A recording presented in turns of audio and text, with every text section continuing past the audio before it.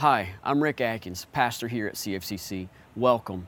We hope you enjoy this sermon and that God uses it to grow you in your relationship with Him. Before we get started, our goal is not to replace your investment in a local church with online content.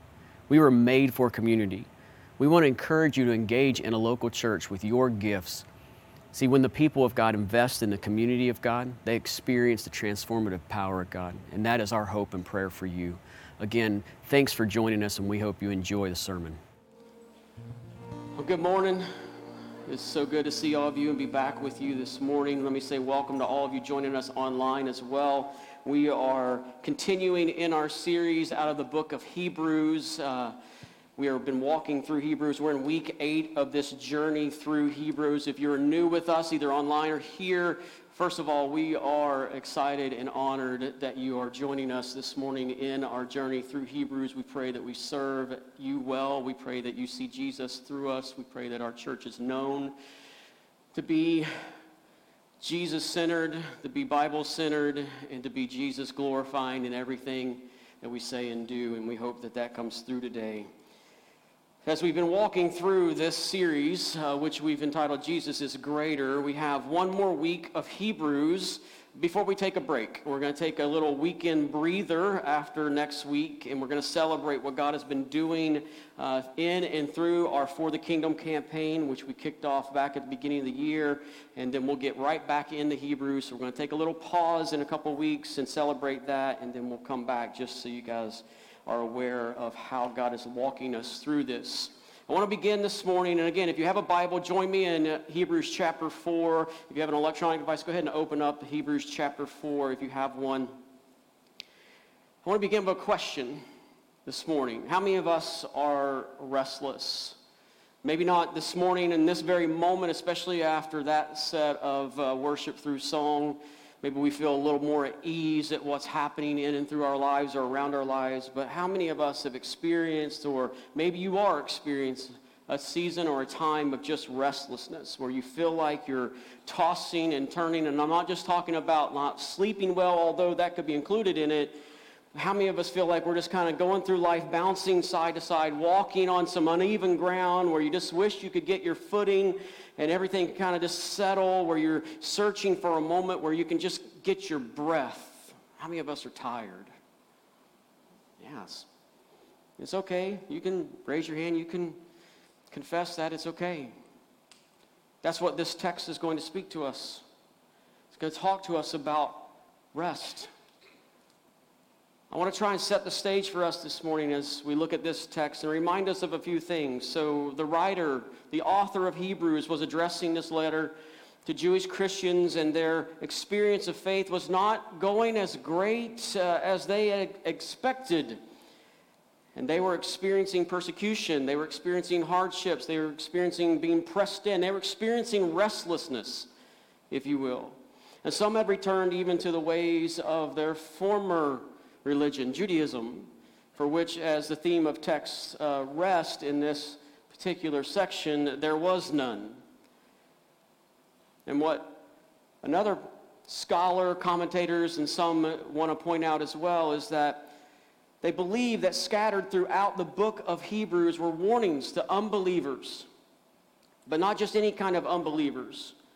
Unbelievers who know the truth. In this case, were Jews who had turned from Judaism and begun to point towards Jesus, but had never really received Christ. They had gone away from their religion of Judaism, but they hadn't stepped into a real relationship with Jesus Christ. They looked very much like a disciple or a follower, but they had no heart transformation, which was important to understand as the writer gives us this book of Hebrews.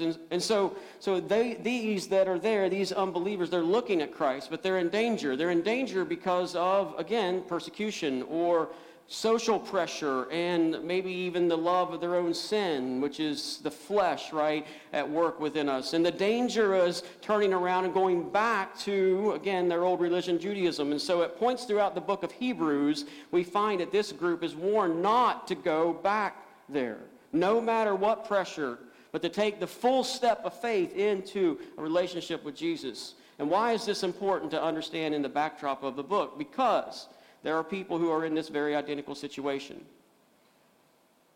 who have started to turn from the former life, and they've turned to Jesus, but they've never made the step of real commitments, the belief and trust fully in Christ. And so they're always in danger of having hardened hearts, turning back and going back to the former kind of life and never experiencing rest. Capital R, rest.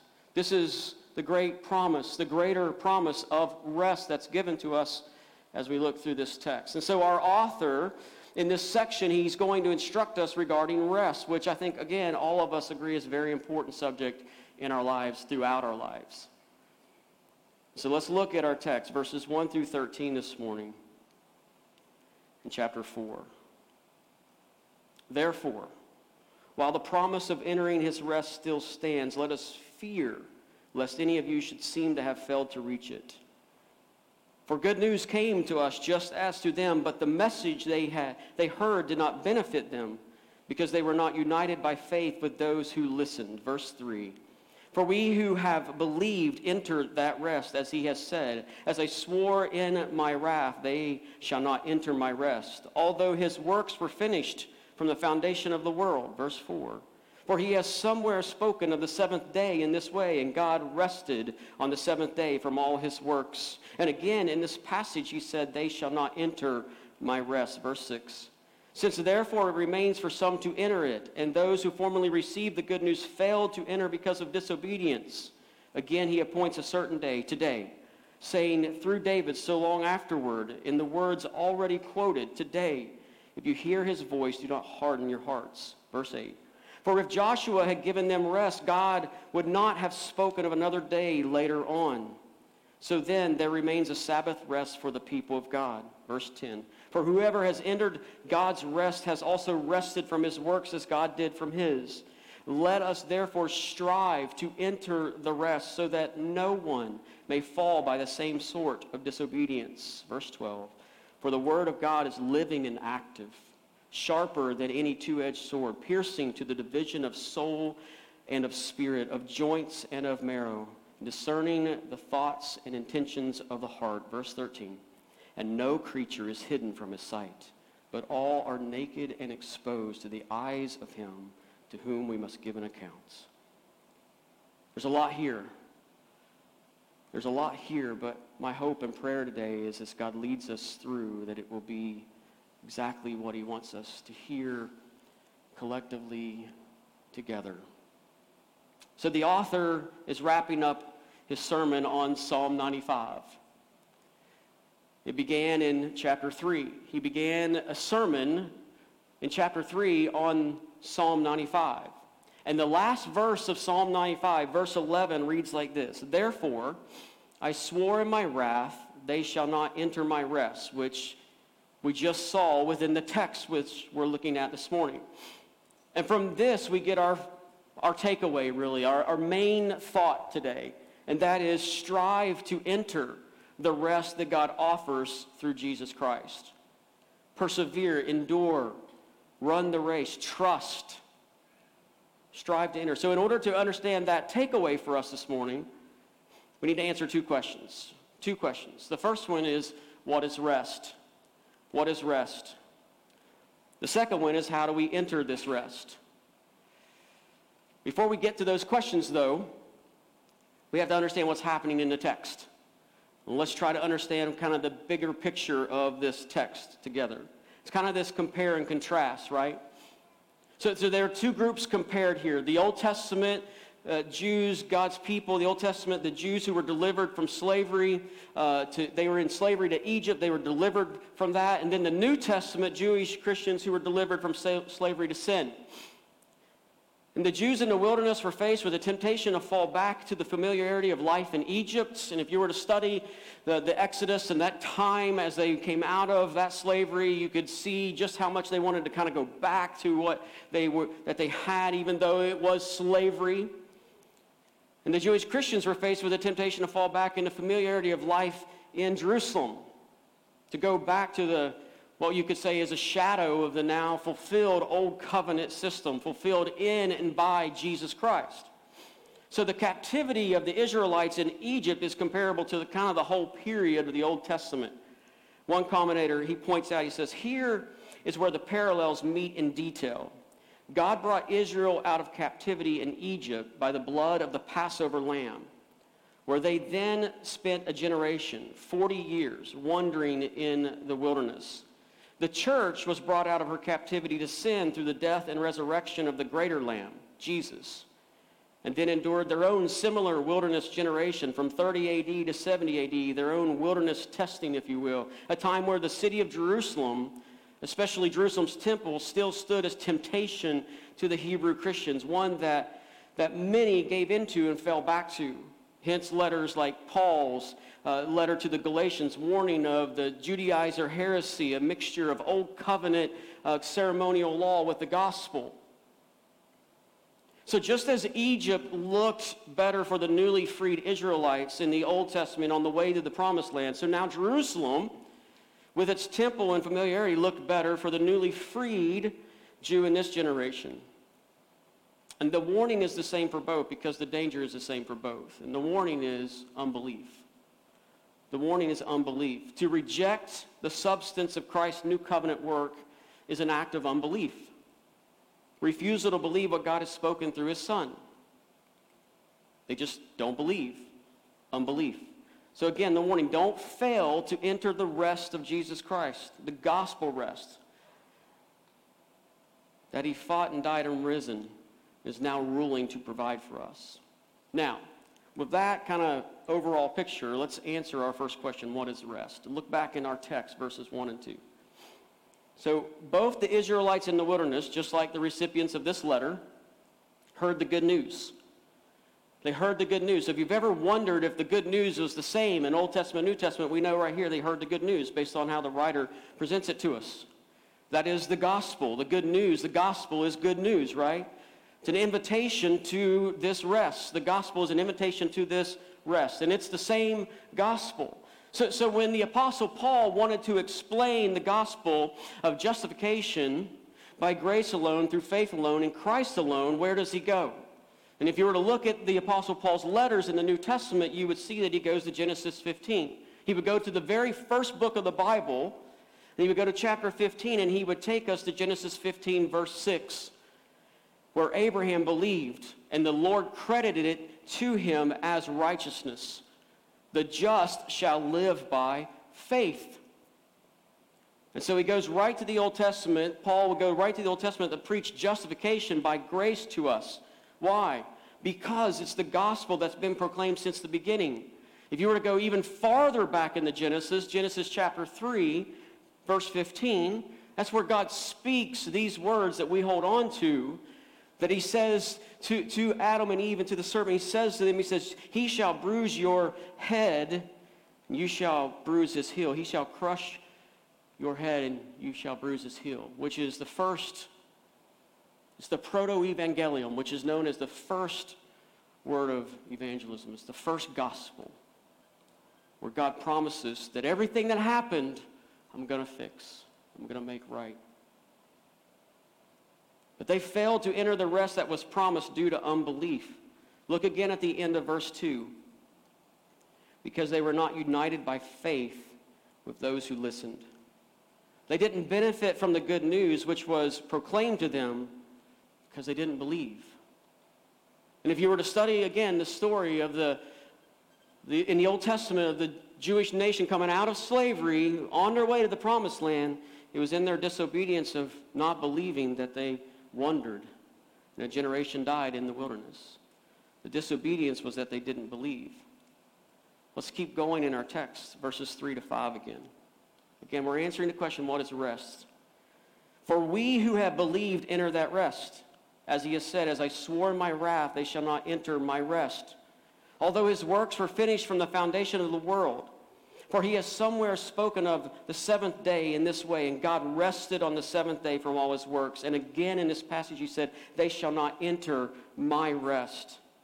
So built into Israel's week was a reminder of God's work and rest. God created all things in 6 days, and then he rested. Again, go back to the very beginning of the Scriptures, the very beginning book of the Bible, Genesis. Read chapters 1 and 2. You will read the story of creation. God rested. He created, and he rested. He rested from his work of creation on the seventh day. And so the people of God were instructed through Moses to rest from their work on the seventh day, the Sabbath. This Sabbath rest is a type of rest we are to enter in Christ. Because that rest offered to the people of Israel wasn't just about a day off each week. It was something greater.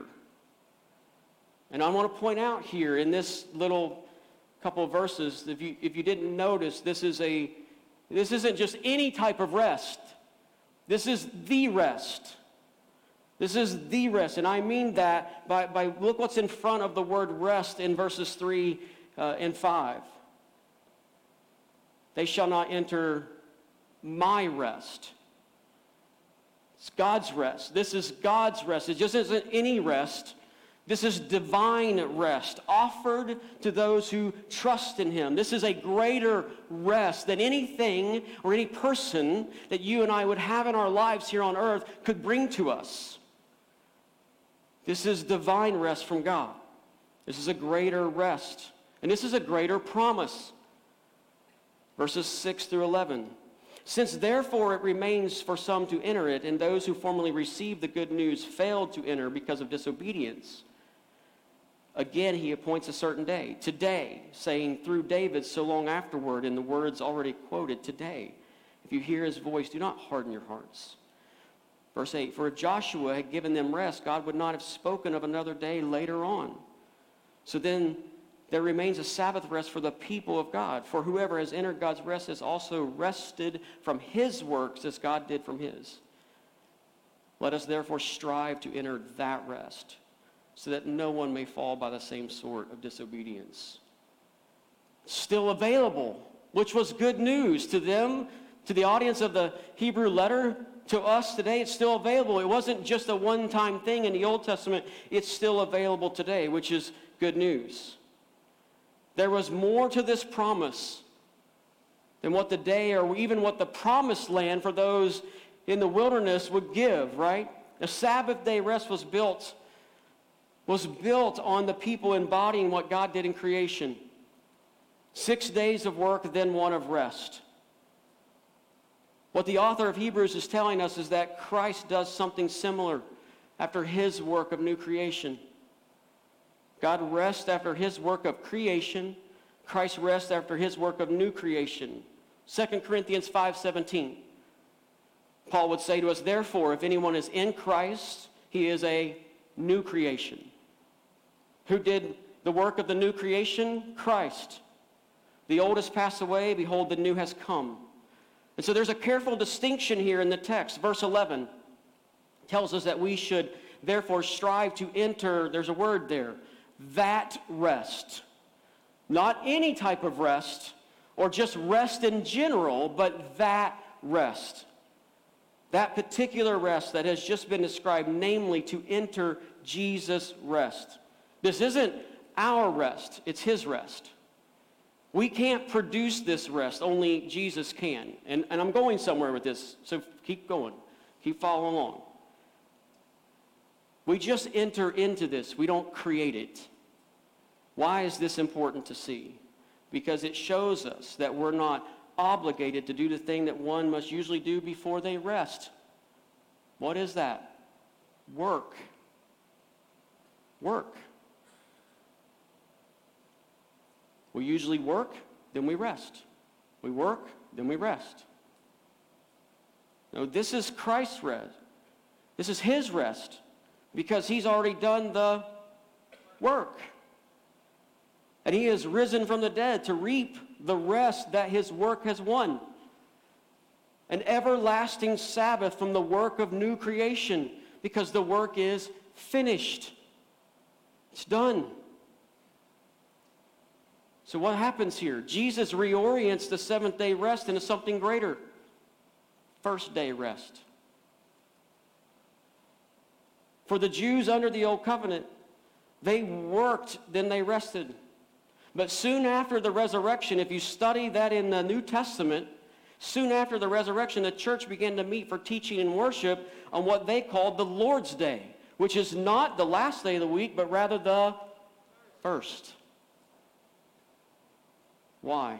Because Jesus began the work of new creation on the first day of the week, Sunday, the day that he rose from the dead.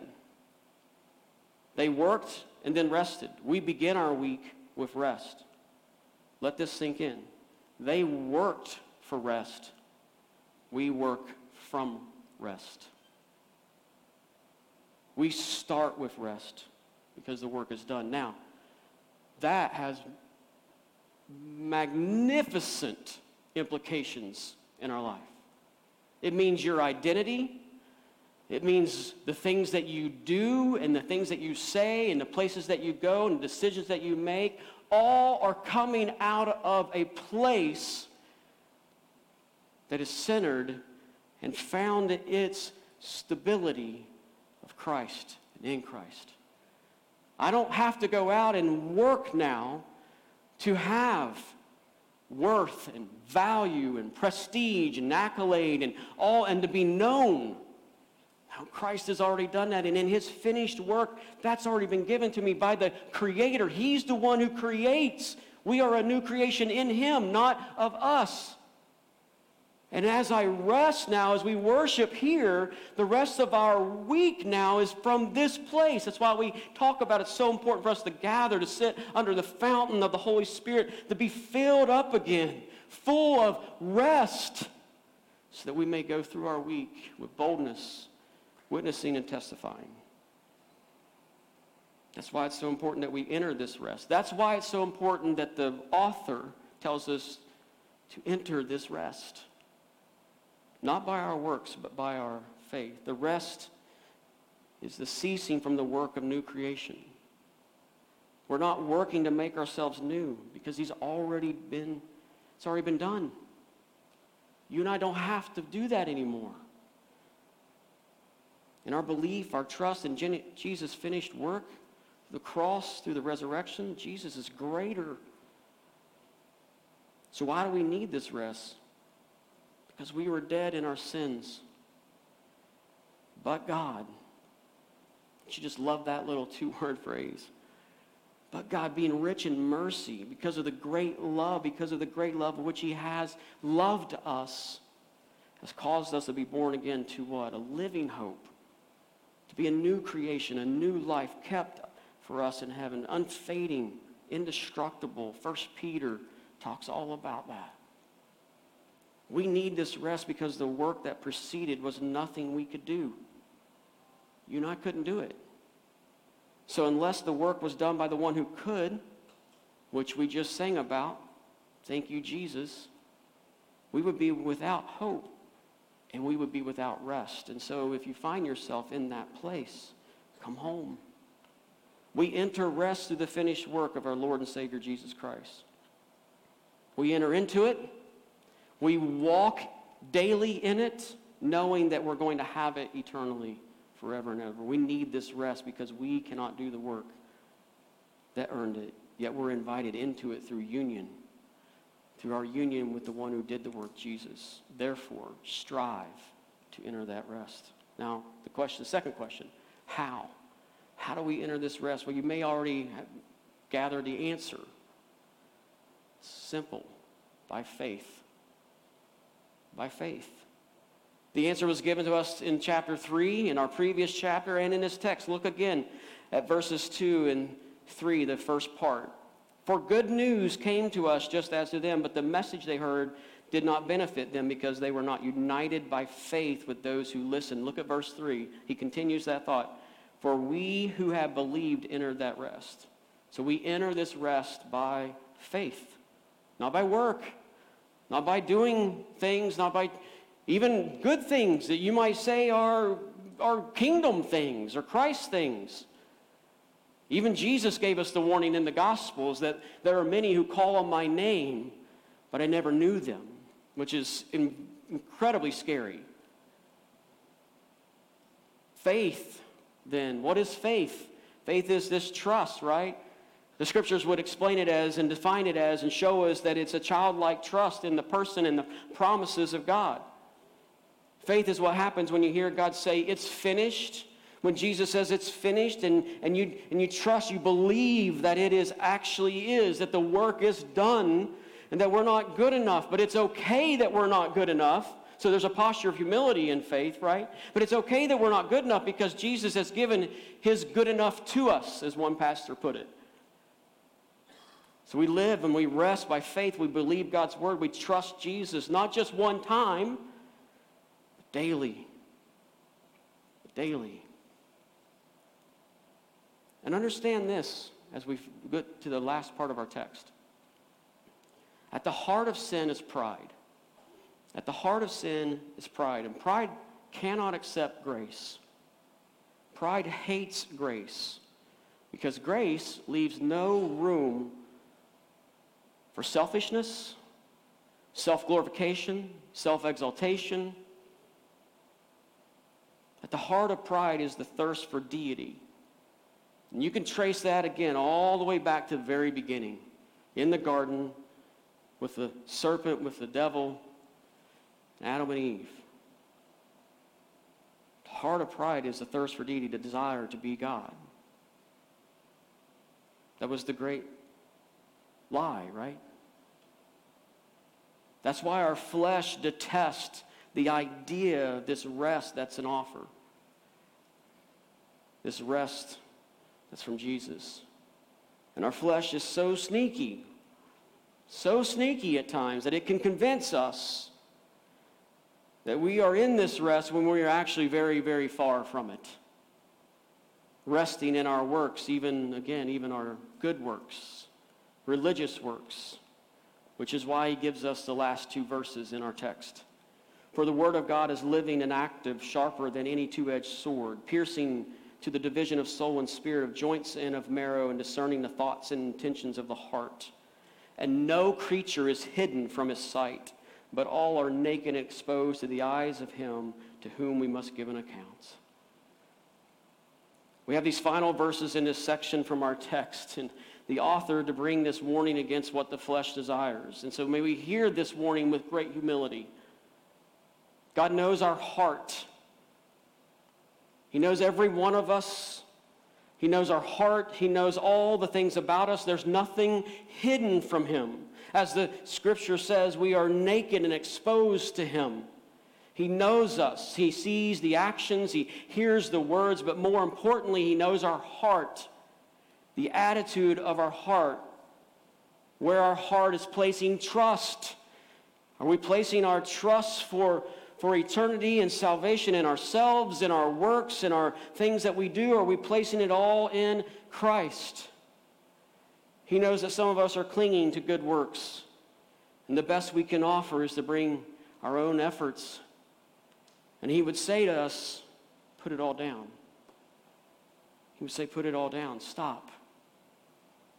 Rest is available. Our efforts, our self-righteousness, our weariness, our tiredness from striving to finish the work on our own, he's saying, stop. Put it down. You are not alone, and we're not alone in this. We're all in this. All of us are right there. None of us, no matter how great of a person we think we are, which if we need that humility marker, ask the people around you how great you are. You know. But the invitation is still there. Like the author points out in verse 1, it's not too late. The promise of entering his rest still stands. Jesus invites you to come and have rest. And here's how we'll finish. Listen to Jesus' words, Matthew 11, 28 through 30. Jesus says this to us. Come to me. This is the invitation. Come to me, all who labor and are heavy laden, and I'll give you rest. Take my yoke upon you. Learn from me, for I am gentle and lowly in heart, and you will find rest for your souls. For my yoke is easy, my burden is light. It's the greater promise. Come. Come to Jesus. Let's pray. Father, I thank you that the invitation is still available. That it didn't just end at a certain point in history, but it is available to us right now, right here. Wherever we are, whether watching online or in this room, it's available to those to come home, to come to Jesus, to believe, to have faith in his finished work and not in our own. God, may we each individually look at our own lives. Look at where we've placed our trust. Look at who we're relying on to bring us ultimately home for eternity in heaven.